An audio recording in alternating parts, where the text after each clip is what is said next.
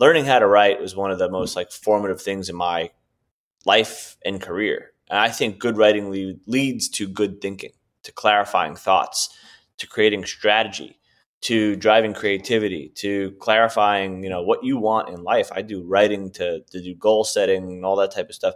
If you can't outsource those things to AI.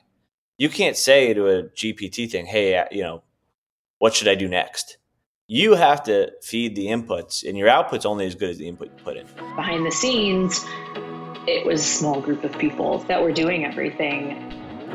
Slow is smooth and smooth is fast. I want to know how this insane growth actually happened. What are you doing when no one's around, no one's looking?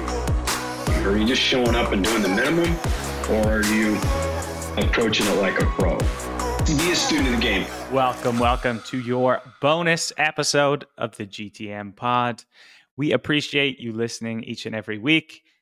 I got to say, Ed Calnin's episode is going absolutely bonkers right now. So if you haven't checked that one out yet, make sure you go back and listen to that one and find out why Ed sent 10,000 pens to one of his sales leaders at the end of quarter. It's a pretty good story that's got some folklore now at Seismic. I like our podcast format. I got to say, I mean, we said we didn't want to do just another podcast, and we do get into some really good stories from the trenches, actionable ones, funny ones, but we've got a lot of folks who've kind of, our mantra has been there, done that, zero to IPO. So it's cool to hear. And, times have changed. So some things are, maybe timeless. Some things maybe need to be slightly tweaked for the new age. We've got a lot of new technology at our fingertips, and the workforce has changed generationally speaking. Whereas some one generation retiring, another one graduating, and so on and so forth, and the technology adoption and things that comes with the generation just seems to compress over time. Whereas maybe your generation and the generation before it had more in common previously than they do now, just because of how fast technology has developed and things have developed, mainstream media, things like that, as people grow up. But I think it's a really interesting format, some great stories coming out of it. If you haven't checked it out already, you're on here, so you must be, but it's great. Hell yeah. Is that a thing? So there's this technology compression. I wonder if do you know if they're compressing generations now? Because that makes sense. Like generations should, you think, be getting smaller.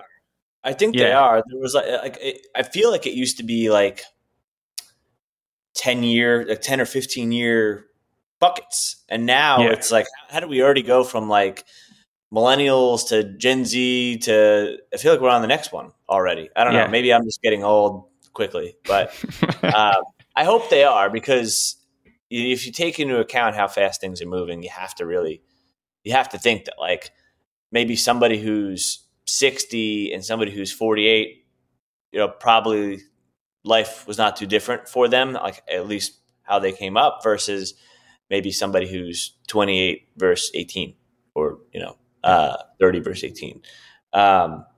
Look at us. I mean, we were native to Facebook, Instagram, some of these types of things.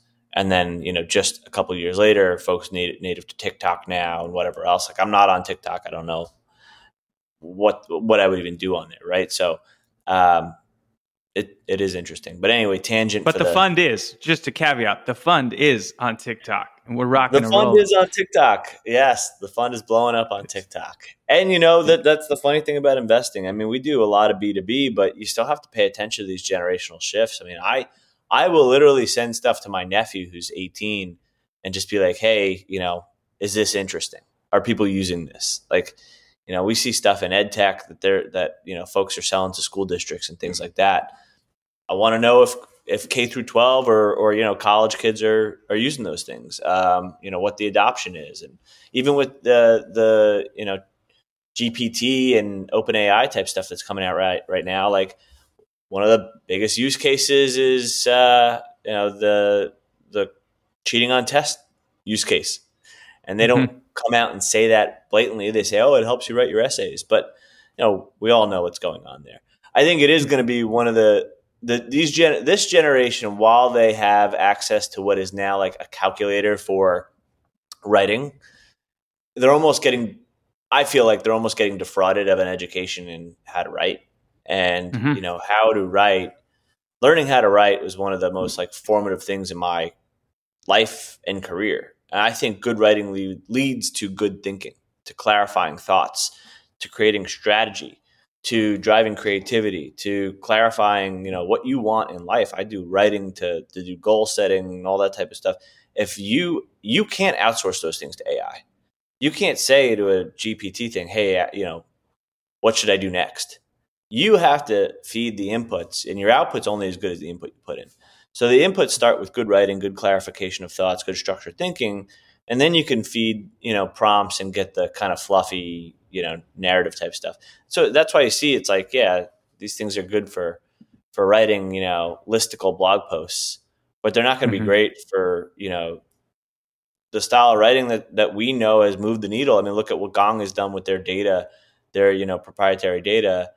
That was really good content that you need good inputs to spit out, good output of content for that type of content. Right. So, it'll be interesting to see. So it's funny. It's a funny little tangent on the generational stuff, but we definitely see that, how that affects, some of the investments that we do on the fund side of things. And, on the VC front, I might have said this before out loud on here, but we were in sales tech for a very long time between Sales Hacker and Outreach, and it was more we were creators of content more than we were consumers of content, and the content we created was a lot from our experience inside of sales tech, talking to people in the space, and that's all great and was necessary for that business. But as you move into spending more time in venture capital, your time creating becomes so little compared to your time consuming. And a lot of, my time has been reading books, talking to people about trends, understanding, where the world is going. Cause you kind of have to be a little like one part historian, one part scientist, one part environmentalist, one part psychologist. Like there's economist, futurist, like there's so many different things you have to be brushed up on to really understand, not only where the world is going, but where we are right now. You have to, I think I forgot who said it. There was a VC that was, that had stated this before, but VC is not about being, reading a crystal ball. It's about understanding crystal clear where we are right now. And if you do that, you'll have a better understanding of where the world may be going, because nobody can read the future. Right. So it's all about understanding, what is happening right now in the world, and historically, what are the cycles that we're in the middle of, so we can dictate where the future might be going. But if you don't do any of that work, I mean, you're just another talking head on Twitter following the trend of other talking heads. Oh yeah, we're AR, VR to Web3 to cannabis to AI, and then you're never really nailing anything because you're always chasing the next thing. Yeah. It's funny you bring that up, and an interesting thing happens too when you up your consumption of content, of good content. I actually find it a little bit more difficult to have a strong point of view on things, because I know where we're going. So putting things in like black and white, there's like nuance to everything, right? And it's like the old quote of, the smartest people know they know nothing. And like the more you explore where we're going and the changes in the VC landscape and technology and the go-to-market landscape, it's hard to be like, no, this is the truth, because the truth is changing at such a rapid pace that it's hard to kind of stamp a cliche and put it out into the universe. But yeah, it's interesting. So before we dive into sort of baseball card stats, we'll give folks kind of a state of the union of everything GTM fund, go-to-market, venture capital. We are deep in SKO season. For the last 6 years, you and I would have been, or at least 4 years at Outreach. I don't know if we did SKOs at Sales Hacker. I don't would think we did speak at them formally. once in a while, but we didn't have our own at Sales Hacker. But yeah, outreach. I mean, four of those. Is that I don't know. COVID kind of threw a wrench in some of the in-person ones, but Are you happy or sad you aren't participating in one? A mix. You know, I think for an executive, SKOs, it's kind of fun to see the team bond and get everybody together and see the energy in the room. But a lot of time is kind of spent putting together presentations, especially on the marketing side of things. Like you're helping every team with their presentation. You're also kind of like a chaperone and like a parent in the room as well. So like, you know, as much fun as you want to have, you also have to be like one of the responsible ones. So that's not as fun. You know, make sure no one does any career limiting moves. Yeah, exactly. I think Ross at Corporate Bro is doing some really good content around that right now. But yeah, I don't miss it. I think I love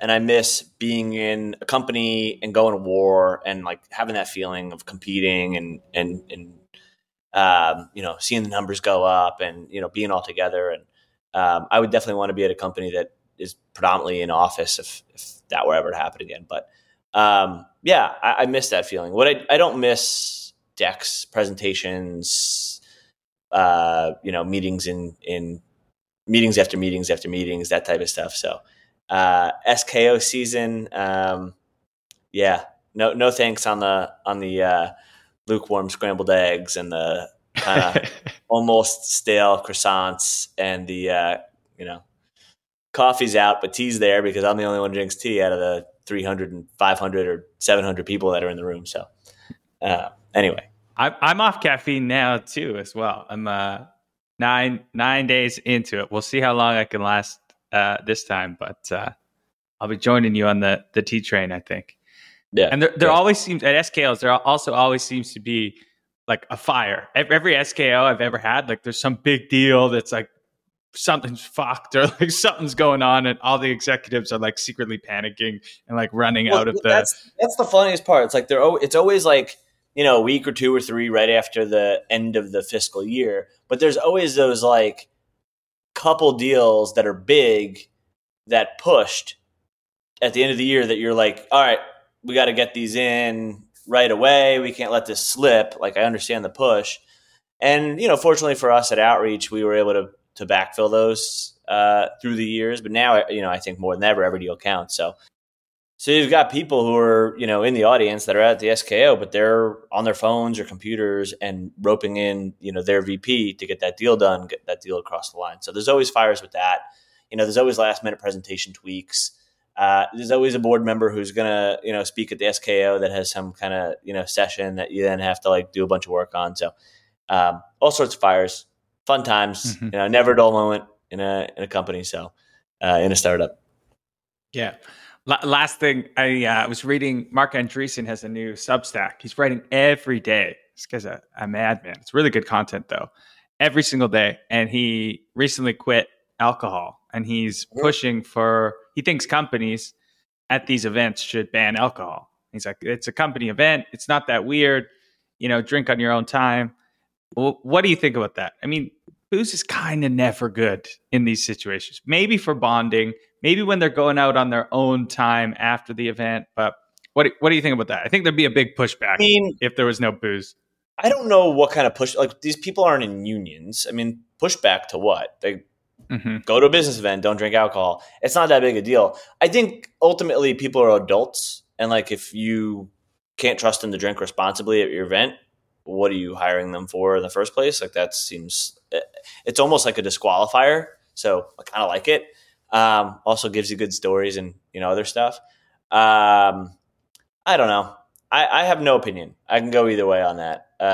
I agree that it's a work event. Why are we boozing, whatever? But I don't know. The work people do in startups is hard enough. Like, people want to have a couple drinks responsibly at an event, the company's cool with it, and everybody's an adult, then go for it.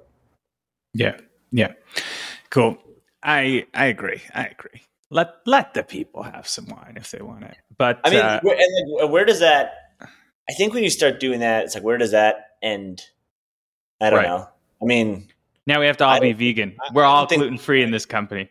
If I were to like have my way, I would say that I don't think people should drink coffee that work for my company, because I think caffeine makes people impulsive, and they then make impulsive decisions. It's not the way I want people making decisions. You can say the same thing. Like if you are a staunch believer in, gluten in food makes people tired or unhealthy, you could say, oh, I want my people to be full health and, fully alert.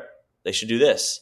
And at what point do you start saying like, hey, well, I just found this awesome nootropic, makes me much smarter. I want everyone at my company to start taking something. So I don't know. I don't know where that thread ends. I don't think it's unreasonable not to have alcohol for purchase at a work event, but we start like making decrees like that, could go in a funky way. We might have to make these. I know these are supposed to be short, but I want to wrestle with that like philosophically for a while. But we'll do it over beers next time. You're coming up to Vancouver. No sugar. You know what? The whole company is going to eat like I eat. We're doing no sugar. Like Max's kids eat. Yeah, no one's allowed. No one's allowed. Stupid TV. Only educational good shows. Coco Melon and this fucking hat. No way. No. All right, let's get back to it. We'll run through kind of some baseball card stats for February, and my man, I'll get your take on a few things and kind of just give people a look behind the curtain, why these things happened, why we're doubling down on them. Number one, which might be shocking to many, is we actually moved into a new GTM Fund HQ. We got a little satellite office up here in Vancouver. Which is super exciting. We've kind of been proponents of remote work for a long time, and you and I have worked together, I think 6 years now, largely remotely. But we made the decision to get an office, which I'm super excited about. We also had Sarah Del Barello join us as a full-time marketing manager. We're getting some of that Gen Z energy into the fund. She's been doing great work. We also had a new intern, Amit, join us from UBC. He's finishing off his degree and hoping to break into venture capital. So we're putting him to work. Super, super sharp kid. We also did 3 deals this month. So we've been active. We blew past 10K downloads on this podcast. So thank you all. And our newsletter is just about to crack 3,500, not quite there, 3,500 subscribers, which is not bad for just a couple months into it. We did run an SPV, which we'll run through what that is in a bit. We made the investment to upgrade our job board. And I know Paul's got this down, but I'm starting to lose track of how many placements we've made now. But it's got to be pushing 80. We also have an angel investing 101 class coming up for our members and LPs. And then we have our GTM retreat that we finally locked in for September in Napa. And we'll have a full event calendar that should be announced this week, which is pretty cool. But let's start with number one. So we moved into this HQ. What was the reasoning behind that? What are your thoughts there? Because you messaged me and said I want to get an office. I reluctantly was like, okay. Nice little added expense there. No, we have critical mass in Vancouver now, between you, Paul, Sarah, and Amit all being in one location. It makes sense if you're all going to get together. I think some of the best work happens serendipitously, where you're in an office with somebody, you catch them at lunch or after email hours or phone call hours and stuff like that. And hey, I've been thinking about this. Let's whiteboard it out. I think some of the best things happen at that time. I will never move to Vancouver, so that's out of the question. But I'd love to. We'll see. Never say never, dude. You're going to come up here. I don't know. I mean, once you get Arizona weather in Vancouver, it could be a possibility. But I think we have much worse problems if that's happening. So, yeah. No, it's good. I'm glad that you're all together in that office. I'm going to head up there towards the end of this month and see it. I haven't been to Vancouver since 2006, so that'll be fun. But yeah. Back when you were a hooligan. Yeah, running the mean streets of Vancouver. I know. I love it. Yeah, I mean, it's been incredible. We've been in it for a month now. I think it's been some of the most productive time we've had. You know, the ability just to yell at Paul or yell at Sarah and save myself an email is incredible. Like, yell nicely, just like, yo, what's up with this? Say, fuck, Paul. The fuck is this? I don't have to swear in all my emails now. I can just get it all out in person. Well, yell at and yell to are probably like two different things. Like, yes, yell to. Hey, Paul, can I have something? Paul, you suck. What is this? It's been helpful. And then for you too, even though you're not here, I've like, how many whiteboard photos have I sent you? You're like, hey, I need an update on this. And I'll just take a picture of the whiteboard and we're like, yeah, we did a session. Check it out. It's helpful. It's good. It's good. Yeah. Cool. The second piece. So we made this full-time hire. It's a big investment for us. You know, it's our fourth official hire. Why was it important to invest in the marketing and community side next of GTM Fund with this new hire? Because you sent me a text and said, "Hey, no, all 10 of these are just because you fucking told me to, man." Because you two text me and wear me down and say, "Hey, we need to know." I'm kidding. No, office. Max, great, we haven't slept in a year and a half. We need to hire someone. Just work hard. Good. Yeah. Feet to the fire. No, Sarah's an awesome addition. She's been with us for a little while now, but now I'd say it's more official. But we're doing a lot of doubling down on the media side and the community side of the business. I mean, I think like I'll talk more about this soon. We got kind of new website and brand launching. Won't tap too much into that, but hopefully we'll have more on that on the next one of these. But you know, we started as a VC firm rooted around community. We're doing a lot of the things that we did at Sales Hacker, but you know, operationalizing it differently through the fund. And you know, so we have fund, community, and media as like the three pillars of our platform. And we come from operator backgrounds. We want to make sure that you know we're thinking about this first principles thinking. We think about this differently than you know a traditional VC firm would or might. And you know, for us, I think that means completely blurring the lines between fund, community, and media. Not thinking about it as like necessarily three different products, but as one product. You know, that has this ever kind of spinning flywheel between those three pillars, and having somebody that can come in and help thread those things, you know, more closely together, I think, you know, is super useful to, you know, what we're trying to do here, which ultimately is get amazing deal flow through our LP network, which is, you know, network of scouts, essentially 300 GTM leaders who are all operators who act as scouts. Get deal flow from, you know, tier one VC firms that, you know, want us on the cap table. Get deal flow from people who listen to the podcast, read the newsletter. And then also, once we access those companies through investment, support them in a meaningful way to positively affect the outcome of that business. And so that means, you know, using our community, you know, to support our portfolio companies. And with that, you know, there's some scalable infrastructure that we built, you know, coming from our operator background, leveraging software. But, you know, there's also, you know, Sarah and Paul and folks who act as switchboard operators that allow us to, you know, kind of make that happen in a more personalized way. And then the last piece on the media side is being able to take those practitioners, those operators, and put them on a pedestal, and share that information and content and knowledge with the rest of the world. And, you know, that's our free sample, right? Like you get Ed Calnan on a podcast, you get him riffing about his experience and what he can help with. And then hopefully if you're raising money and you're a startup and you hear him and you hear Holly Firestone talk about community and Erica Cull talk about community, and you hear, you know, Udi talk about, you know, marketing, some of the best to ever do it in their areas of business, that you say to yourself, wow, they've got the knowledge, you know, I want to raise money from them. I need to be able to tap into these people more than just listening to a podcast. And so that's the flywheel that I built. So, you know, an investment in bringing Sarah on just, you know, kind of fortifies what we're doing there. And I think now we're fully staffed for the foreseeable future. Like we've got all the pieces in place. Until the next text.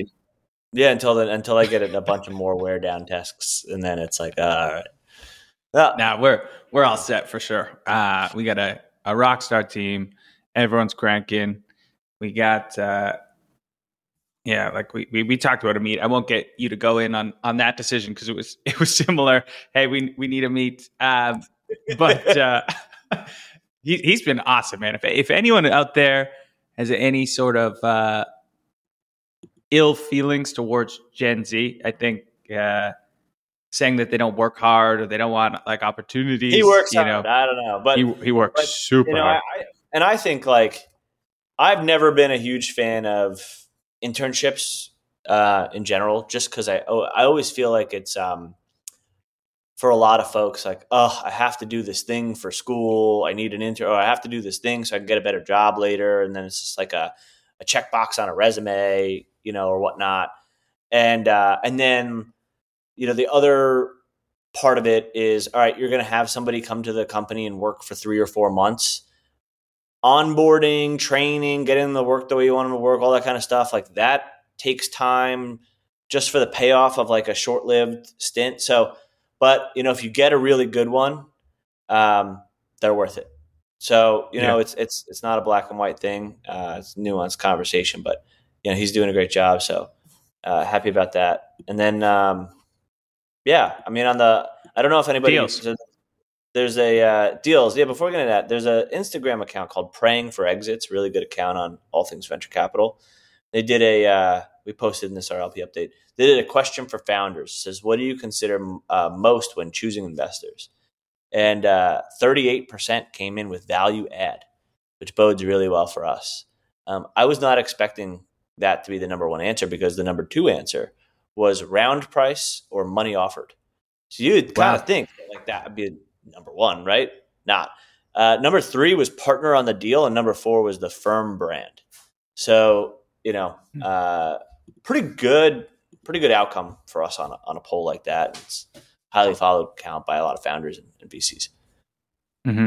Yeah, very in line with our capital plus thinking that we talk about all the time. All right, 3 deals we did this month. You want to quickly tease a few of them? There's some exciting ones in there. Yeah, we were able to double down on Writer. And that was a fun one because, we invested in their previous round of funding. We were able to buy out one of the angels at a lower valuation than what I think the company will be worth in a few months. So that's exciting. Armada Systems, I can't say much about, but 2 seasoned entrepreneurs in the kind of SpaceX Starlink space.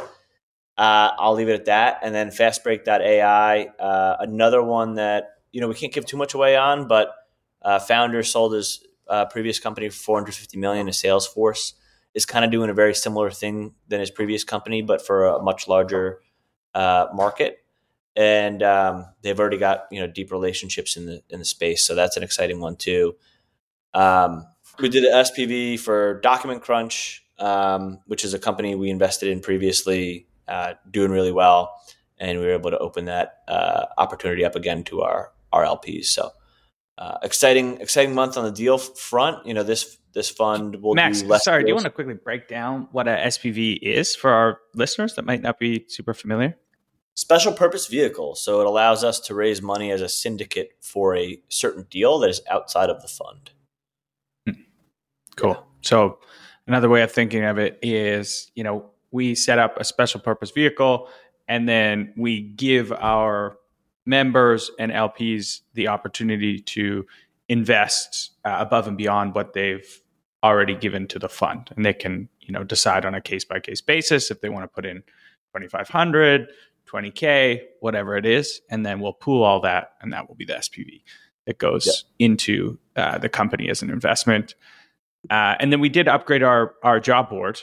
We talked briefly about that, but again, this is just part of our trend of just constantly upgrading our infrastructure. And I think we built a pretty great ecosystem infrastructure that powers all of these connections. And I think last year was 70 placements. We've already had 3 executives this month that we've placed. So that's a cool trend. I wasn't super involved in this new. 4 that I know about so far this year, which is really cool. Yeah, super cool. And then you've got your Angel Investing 101. We're doing a session next week, I believe it is, for our LPs and members. So we do a ton of sessions. We have like some for our LPs and members. We do even more for our founders. Walk me through why that is an important piece of what we're doing as well. Yeah, definitely. I mean, what do we bring to the table? Yeah, Canada placement's huge. We talk about, I think last year we placed over 70 candidates, 12 of which were C-level, VP level. We've already placed 4 that I know about that were VP C-level this year. So that's a lot of money. I ended up hanging out with a CEO in Arizona of a recruiting firm. They placed 300 people last year, 40 employees they have, and did a little over 15 million in revenue on that. So, if you extrapolate those numbers out a little bit, with no dedicated resources, not one full-time employee on this, we placed 70. You're looking at like $4 or $5 million that we saved our portfolio companies of recruiting fees. Also, the time they would have spent in interview cycles, and then I think we probably gave them, some really well vetted candidates compared to what they might have hired otherwise. So that's a crazy valuable service. I think second to that, from a value add standpoint, we've got expertise, that been there, done that expertise. So when you're able to get someone like, Udi from Gong to come in and do an hour with our portfolio companies, and they can ask questions on there and get kind of private answers, you're getting the real goods. You're getting the meat, from Udi.